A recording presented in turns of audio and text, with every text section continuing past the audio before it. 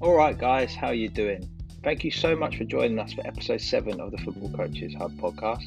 On today's episode, I'm joined by Oxford United's professional development phase lead, who is currently also involved in the first team. A former Oxford United Academy player, Liam began coaching with the foundation age groups in 2012, and over the last 7 years has worked his way up to now lead professional development phase. Leon holds a UEFA A licence and led the under-18s at Oxford to their first ever league title in the academy in 2018-19. Over his time with the academy, Blackmore Such has worked with many of the club's graduates, including Shandon Baptiste, Napa, Fabio Lopez, helping to prepare them for the demands of first-team football. This is an episode not to be missed. We talk about performance mindset in the professional game. We delve into Leon's mind and ask him about his playing and coaching background, what a high performance mindset is, and the power of talent and mindset together, and the culture that allows high performance players to flourish and perform. You can listen to the podcast on all podcast platforms, Spotify, Apple Podcasts, etc. Subscribe to the channel for episodes as and when they're available. Take care and catch you all in the next one.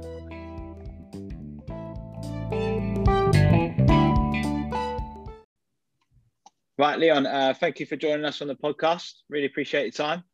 No problem. Glad to be here. Good. So just for the listeners, anyone listening, if you just sort of say what your role is at Oxford and just sort of tell us what that involves.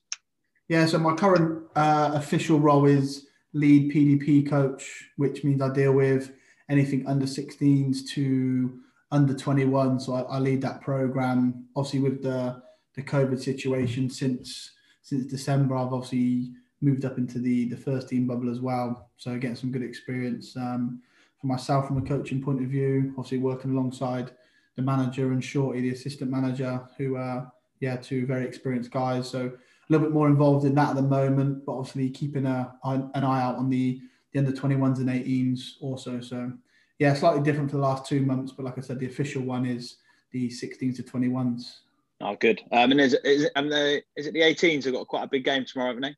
Yeah, they got Newport away. So the boys, obviously before Christmas, we played 15 games, which me and obviously Chris Hackett, who I was working with then, left them in a good situation where they had to win sort of 3 out of the 6 or 4 out of the 6. So goes down to the last game. Newport away, they win tomorrow. They win the league, which they finish ahead of Bournemouth. So it's always a competitive one, us and them. Bournemouth done us last year, and we done them the year before that. So it's our turn again this year. So hopefully we'll go down to Newport and get the job done. Good stuff, mate. Good. Right. So if we start with just your sort of brief, whatever your playing career, and then sort of how you got into coaching right from the start, if that's right. Yeah, no worries. Like any other young lad, I obviously just into football, played grassroots as you do. Summertown Stars was me first team. I grew up in Wolvercote first. That was me first family home. From there, moved over to Florence Park. I guess I had a few sort of trials and that around when I was younger. I went to Oxford originally under 9s and they said no. So people that I work with now, I give them a bit of stick. Les Taylor, who said no to me then, I wind him up a little bit. But obviously in the end they got it right. But yeah, then from there moved into different academies. I spent a little bit of time at Southampton, a little bit of time at Reading, and then eventually signed at Oxford after spending a year playing a year up for Kiddleton. Gary Parker was my coach at the time, and I ended up signing for Oxford at my own age group at under 13 and spent 3 years there till under 16. So it was a weird one. I was one of those. I was a talented footballer without. Yeah, everyone has their deficiencies, and mine was the physical side of it. Now I didn't really dedicate myself to being a footballer. If you asked me when I was 13, 14 at Oxford what I wanted to be when I was older, I said I want to be an accountant or manage England. So subconsciously, it was always there to coach, I think, in a weird way. But yeah, it then sent me on a journey where I got to sort of start of under 16s. And I remember having a meeting with, it was Chris Allen at the time, who was my coach at under 16s, and Les, the academy manager then. And I just said, this isn't for me. So in different ways as a player, I learned a lot around that process. I probably didn't deal with pressure that well. I didn't make the best decisions with the people that I was hanging around with. I wasn't living the right life, but that kind of then led me to coaching. And probably as we go on through this and we talk about it, those experiences probably led me to be why I'm so passionate about making sure young boys kind of do the right thing now. So yeah. So that was going to be my next question. Sort of, when was the sort of turning point when you sort of realised that you wanted to get your head stuck into the coaching? I suppose that would be it. Yeah, I remember when I was literally the summer of finishing under 16s, I started doing the community work straight away, as you do as a young coach. 16, obviously had some good links with the club anyway, being there for a long time. Peter Rose Brown let me jump on the community stuff.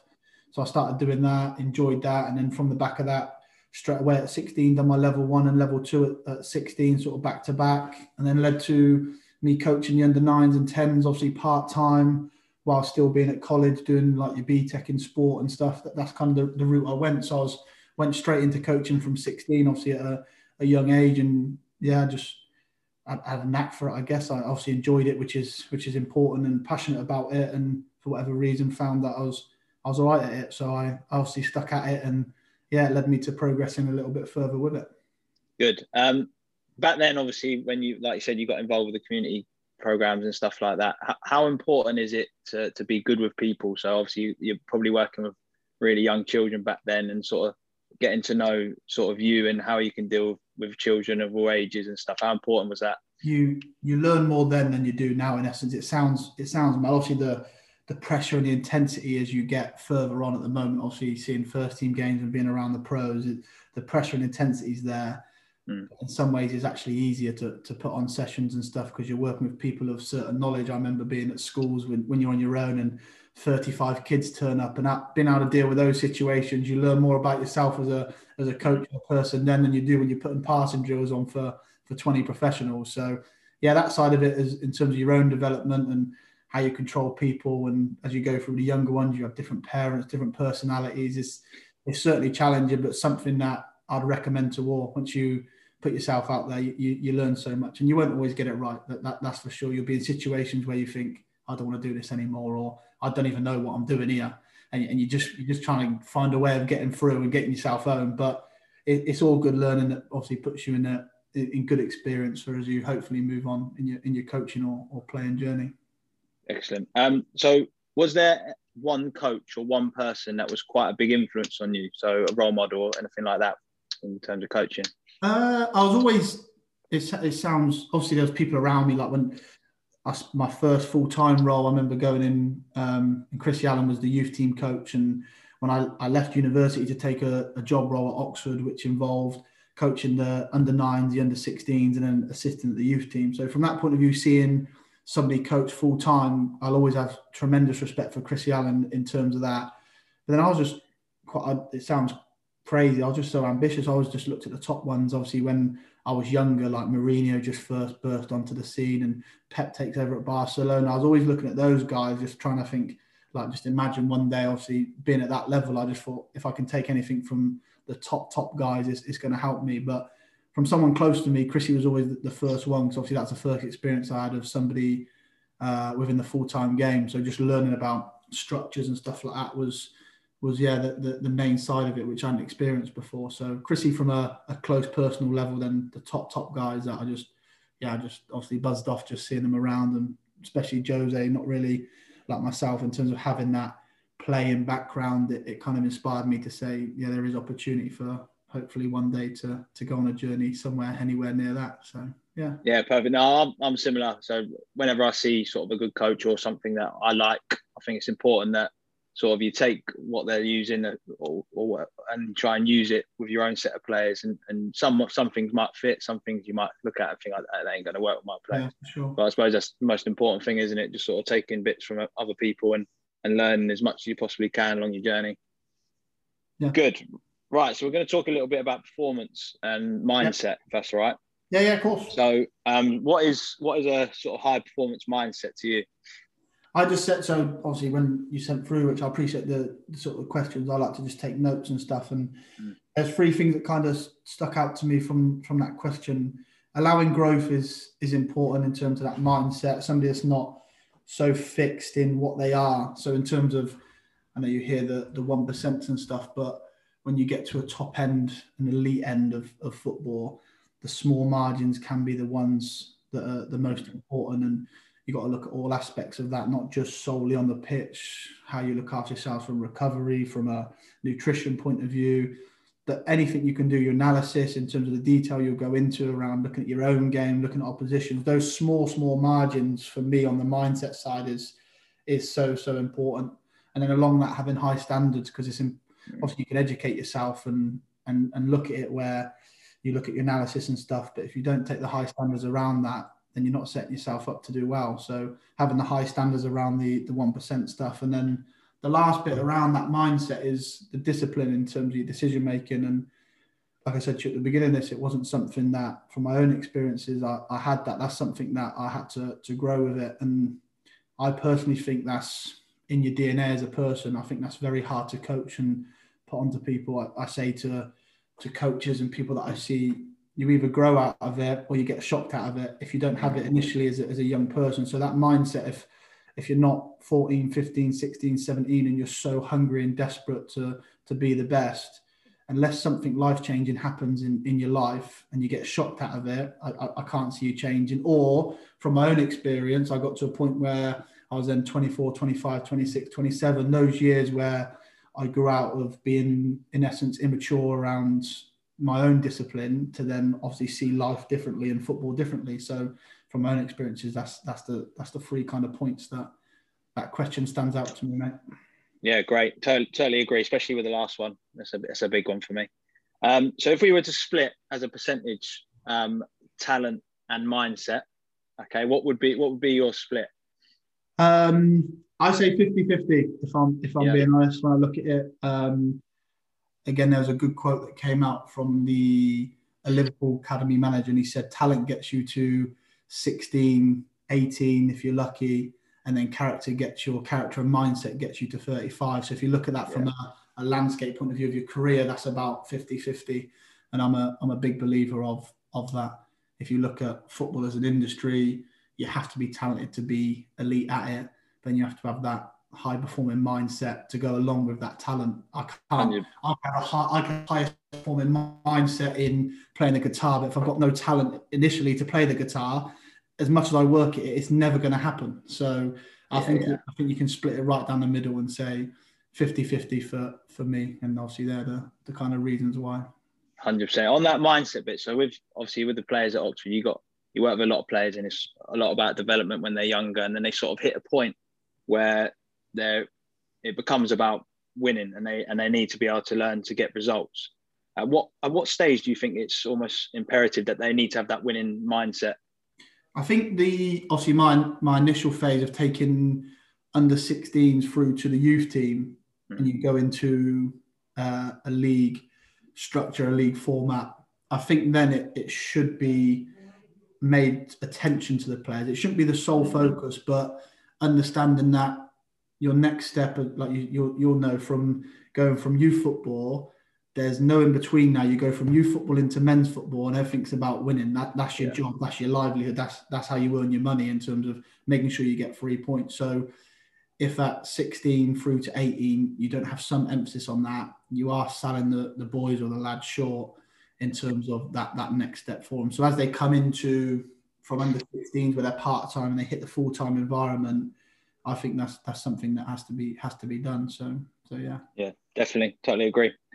Good. So whenever you bring a new player into the club or you recruit a new player, might be sort of a younger player. Yeah.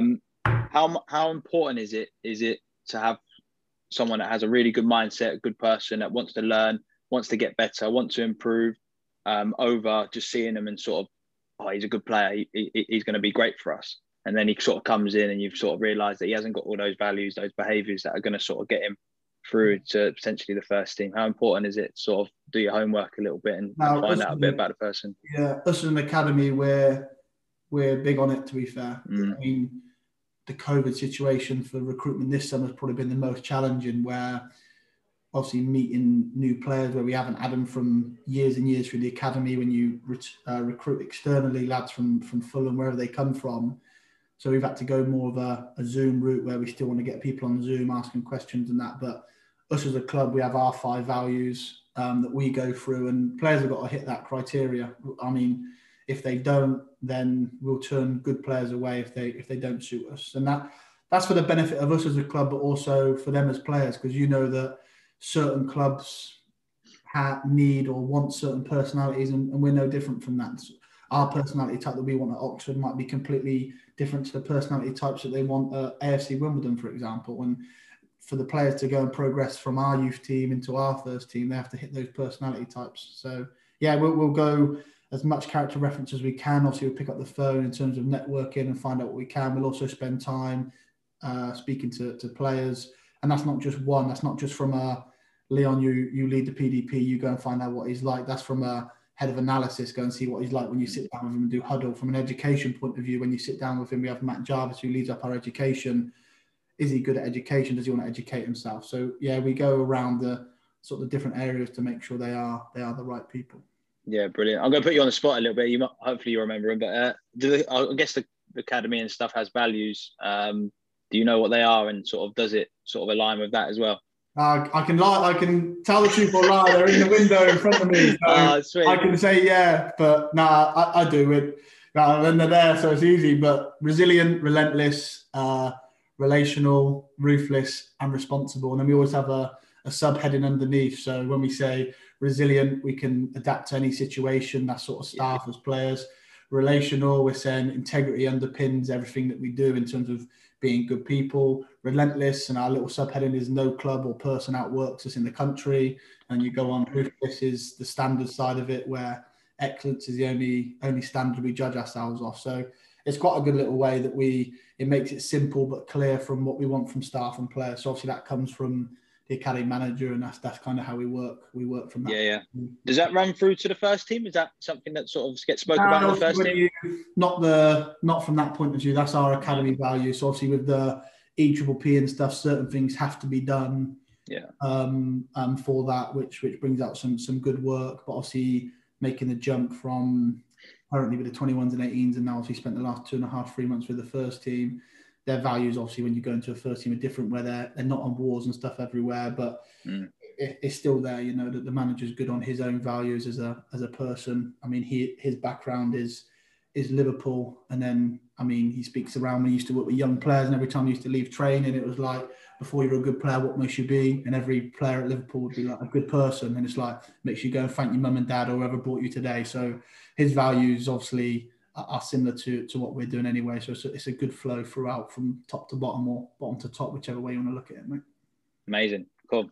Right. So we're going to talk a bit about you, obviously, as a coach, and obviously about the collective unit. So how much of a difference do you think you make? And then, or how much of a collective thing is it to obviously achieve the goals of the club? Yeah. From a difference point of view, and it's what I said, I think the wording of difference, it means I don't think we make that much difference, if I'm honest, in terms of your most important thing in any situation, whether you work in the first team or an academy, is recruitment of players, and we call it raw material. So if good players are there in your building, or good players are in your first team, you know that you've got a chance, or they've got a chance of obviously progressing through. And that's the most important thing. I think my job more than anything is create an opportunity rather than making a difference. So create an opportunity to learn tactically, for example, through training, or create an opportunity by setting high standards so they take that into their everyday values in life, or create an opportunity by speaking to the first team manager, having a good relationship. My job's more creating opportunities for them than making a difference, because ultimately, if I'm there to create opportunities, it's down to the boys, and it'll always be down to players whether they want to go and take those opportunities. So to say, do I make a difference, or does staff make a difference? Yeah, like I said, not the difference is not a word I'd use, but we'll create opportunities for them. And you're opening the doors. It's up to them to go and sort of achieve what they need to achieve. 100%. Like I said, on the collective point of view, I mean, when you first start anything, you're naive to stuff. You'd think for football, and it's changed and evolved so much I've been doing full-time nearly 10 years now, obviously with Oxford, and used to think everything falls on the football coach, and used to take it. The most I've learned is how important using everybody is. So when you say the collective point of view, you understand that in this game now, there's so many personality types that not every single player that I have, I'm going to be the person that they need. I need to understand that the S&C coach or the analysis personality might suit them more. Yeah. And also respect the fact that they're a specialist in this industry. So if somebody's their deficiencies is the physical side of it, there's no point in me taking the lead on that. I have to understand that we have specialists now that deal with that side of it. My job just to make sure that obviously I'll create meetings or set standards for the staff that obviously work directly under me, but respect the fact that they've done their work as much as I have, and you'd be naive to stand in the way of that. How much have you seen it change over 10 years? Sort of how many sort of people are available to the players now, and different specialists available to players? Has it changed dramatically, or has it been a slow process? It seems to be gradual, but all of a sudden, probably the last 2.5 years, it's just jumped up massively and ramped up massively, especially from Oxford United's point of view. Obviously, I can't speak for every club around, but I mean, when I first started, it was me, Chrissy, Alan, and a physio. Then introduced an S&C coach as part of that. And then, like the analysis side of it, you'd have players on the side videoing games, and you'd just sort of watch 90 minutes back yourself and make notes. But now we're talking, you have analysis for age groups, you have full-time S&C coaches for age groups, you have heads of recruitment, heads of education. Like, I mean, our staff's gone from, there's one point where Chrissy had moved on to the first team. I was leading the youth team. So we had me, one physio, one S&C, and that was it. So 3 members of staff, and now we're talking there's sort of 14, 15 of us around the academy full time. So all for the better, of course. Before, it's about creating opportunities, and if you can specialise in every area, not just from a football point of view, from a transition point of view out of football, we have people that focus on that. Send people to America for education. Like you said, the physical side of it, you have people specialising in the gym, nutritionists, psychologists. Like, it's all there now for the boys to have that opportunity in every area to progress. So it's definitely for the better. It took myself a while to kind of get used to it, and managing staff members was different. And we've been quite independent and took everything on myself. So giving stuff back out at first was not easy. It was not easy, but something I've learned, and you have to learn. And you see the top end now and how many people they have, it doubles and triples the amount we've got. So to say you want to be in control and do everything, but you literally can't anymore. So the growth is there, and it's been for the better, as I said. Oh yeah, definitely, totally agree as well. Good. So we'll talk a little bit about the environment at Oxford and the culture. So obviously, it sounds great. It sounds amazing. Obviously, what's going on, and many clubs like to have a sort of culture and stuff. But would that culture work in an environment outside of football? Do you think, sort of a work environment, or somewhere else? There's two sides of it, because there's things that happen in football in the workplace that just wouldn't happen anywhere else. Like it just wouldn't, in terms of the nature of being outside with groups of men or women, whichever sort of side you work in it. Sometimes the banter and stuff you wouldn't have in a different workplace. You know that. You've been there, mate. You've played coaching now, so you know you'll be sacked in some line of. You spend a lot of time in the HR office if you was in a lot of other businesses, but from an actual business point of view, I mean, it's one of the only industries where there's so much emotion attached to it. I really do believe if you can lead in football, if you have enough knowledge of whatever industry you go into, you can lead in anything. Just from how, like you said, the emotions. If you don't pick people and how people react and players react and all the stuff you have to deal with winning and losing and being in the spotlight, the public eye, like you don't get that in many other businesses and industries. Like, you go to work, you perform, you come out of it, you go home. Whereas this is full tilt. Like, this is your whole life. So I'm a big believer that the leaders in football, as much as it looks glorious on the eye and on the telly, the high pressure and stuff that comes with it and the emotion, I think if you put them in an industry where it's maybe less pressure, they'd excel. I'm being honest, mate. Well, you have a couple of bad weeks in a football job, and that could potentially you be gone. I suppose in another line of work, a couple of weeks down the line, if you haven't done the best of jobs, you'll probably be given a couple of chances. But it's such a hot environment, isn't it? You have to get results, and you have to sort of make sure that everything's. It's why you love it, though, mate. To be fair, it's why you love it. So. Oh, exactly. Right, good. So, can you tell me two or three? I'm sure you have a couple in your head that you expect from players, but 3 non-negotiable traits? Yeah, the one that I've always been big on since being here is leaving a legacy. And what I mean by that is just being better than the ones you were before. And I told myself, obviously, when I started, if I can make it better every single year, then hopefully that means the standard of player improves, the standard of coaching myself improves. But leaving that legacy for the next one is a non-negotiable. And every time I have like a pre-season meeting, that'll be the first thing that I say to these boys and the staff that obviously I'm sort of in charge of. Just leave a legacy for the next one. So whatever if you're the right back, be the best right back this club has ever had or the youth team has ever had. If you're the current S&C coach, be the best one, take it further than it's ever been before. So the next one picks up from a better place. So knowing from a long period of time and longevity, you'd hope that over 6, 7, 8, and now it's like 9 going on to 10 years that you put everything that you work for in a better place. So yeah, leaving that legacy is obviously the first one that I kind of stand for and push on to the boys and staff.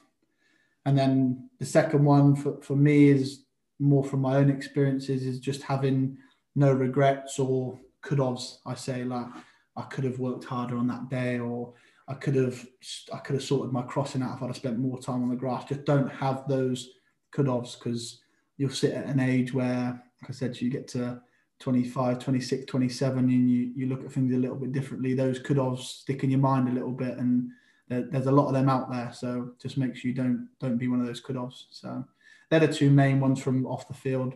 On the field, I'd just drive, intensity, and standards. Yeah, that's the big thing in terms of the work rate and how much you put into it. It sounds very generic, but yeah, how you go about it, obviously you have to see more on a day-to-day basis on sort of how you control players or how you interact within sessions. But the two away from football, like I said, the legacy and make sure you've got no regrets, mate. They're the two. No, I like that. Yeah, normally when I ask this question, they sort of just look at sort of little bit key behaviours, but I like yours. You sort of broaden your horizons and sort of look past that, and that's like, I'm going to take that away, definitely. Well done. So we'll go last bit, okay, and then I'll go do a couple of little quick fire questions we are just at the end. Yeah, no. So one bit of advice for a player. So a player that's obviously wanted to try and push themselves as far as they possibly can and fulfill their potential, and then also a coach wanting to sort of carve themselves away in the game. Yeah, whenever you have good and bad moments and days, it always reverts back to the same thing, and it's love the game. It sounds so, like cliche and stuff, mate, but just have that love for the game, whether you're a player trying to be the best player and play at the top. If you love it, you'll put everything you can into it. From a coaching point of view, I love every aspect of it. And that's the difficult moments as well, because what I say is our worst days are some people's best days. I'll go out and train and have a terrible training session, but I've been outside on the grass for 2.5 hours kicking a football around, and that's my worst day. And so that's how I say it. So no matter if you're a player, a coach, love the game, and always remember that your worst days are some people's best days. So with the love of the game, it has to come with sacrifice and discipline. Like I say to you, all those other generic terms you'll hear, but just have a rationale behind all that. And for me, it's just absolute loving the game, whether I'm watching kids or conference or on telly, Champions League. I'm just there, just love every moment of it, and take it all. Yeah, I'm the same, mate. Just obsessed. Basically, I'd watch any game on the TV at any time. I'd go out and watch. Love obviously playing, and that's exactly how you got to be if you want to time in the game. Because there's also obviously lots of limited opportunities in football, as everyone wants to be involved in football. So that's what's got to set you apart. Good. And then a player. I'd say the same. That's what I said to you just then, just as a player, because I mean, I've been lucky enough to work with some fantastic players and some less fantastic players, but they all go through the same emotions and the same difficulties and challenges. And if you come away from that main factor of loving the game and playing with a real smile, which then gives you the desire to do well, you're never going to really hit the heights or work as hard as you want to. It's one of those industries where you can generally come to work to better yourself, but at the same time, love what you're doing.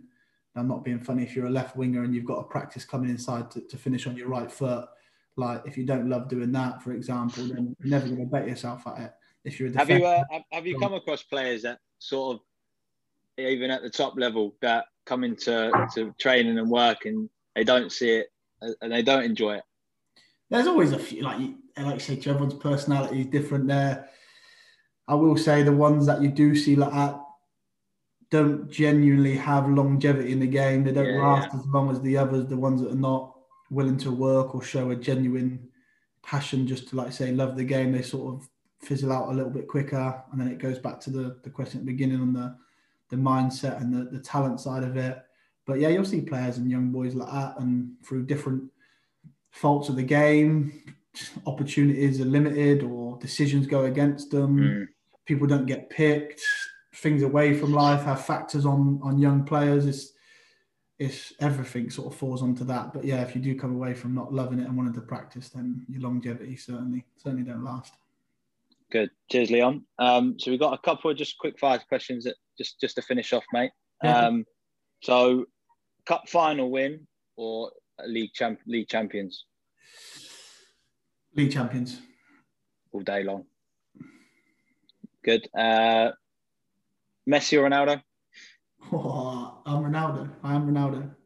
Good. And what I want you to do is you got any player to pick in any generation, any team, anywhere, your best five-a-side team. Oh, yes. Peter Schmeichel in goal. Yeah. Schmeichel. I'm just old enough to remember that era. So I think five-a-side when I need a big goalkeeper charging out on strikers, I think he'll... spreading himself. Yeah. He gets caught by out of five-a-side goal. I'll have Terry and Ramos, my two defenders, in a 2-2-1. You need someone in the 5-0 for a defender that can score. And you also need someone, and you imagine Terry turns up every day because in a 5-0, not everyone wants to defend. You need, you need Terry to be that one that makes people track runners and do their job properly as well as doing his job. So I'd have Terry, the two in midfield in a 5-0. Come on. I'm going to go... Oh, wow, this is tough. I can't go all out attack. I've got to have some balance. I've got Zidane and Gerrard in my mind. Zidane is a 5-0 player, mate. He's got to be in there. I know, it'd be incredible. I'm going to go Zidane in the middle. I've changed my shape. One in the middle. Ronaldo and Messi are two up top. So I've gone for a dice 5-0, mate. So not a bad team, I don't think. I remember you not being too bad at 5-0, to be fair. Nah, it was me, wasn't it? 4 pitches, technical. That was me. So yeah, I would put myself in there though. That's for sure with them boys. Good, mate. Thanks for joining us. Really appreciate your time. Not a problem, mate. It was a pleasure. And good luck for the rest of the season. Good luck tomorrow. Thank you very much. And I'll speak to you soon. Top man. Cheers, Leon. Take care, mate. Take care. Bye-bye.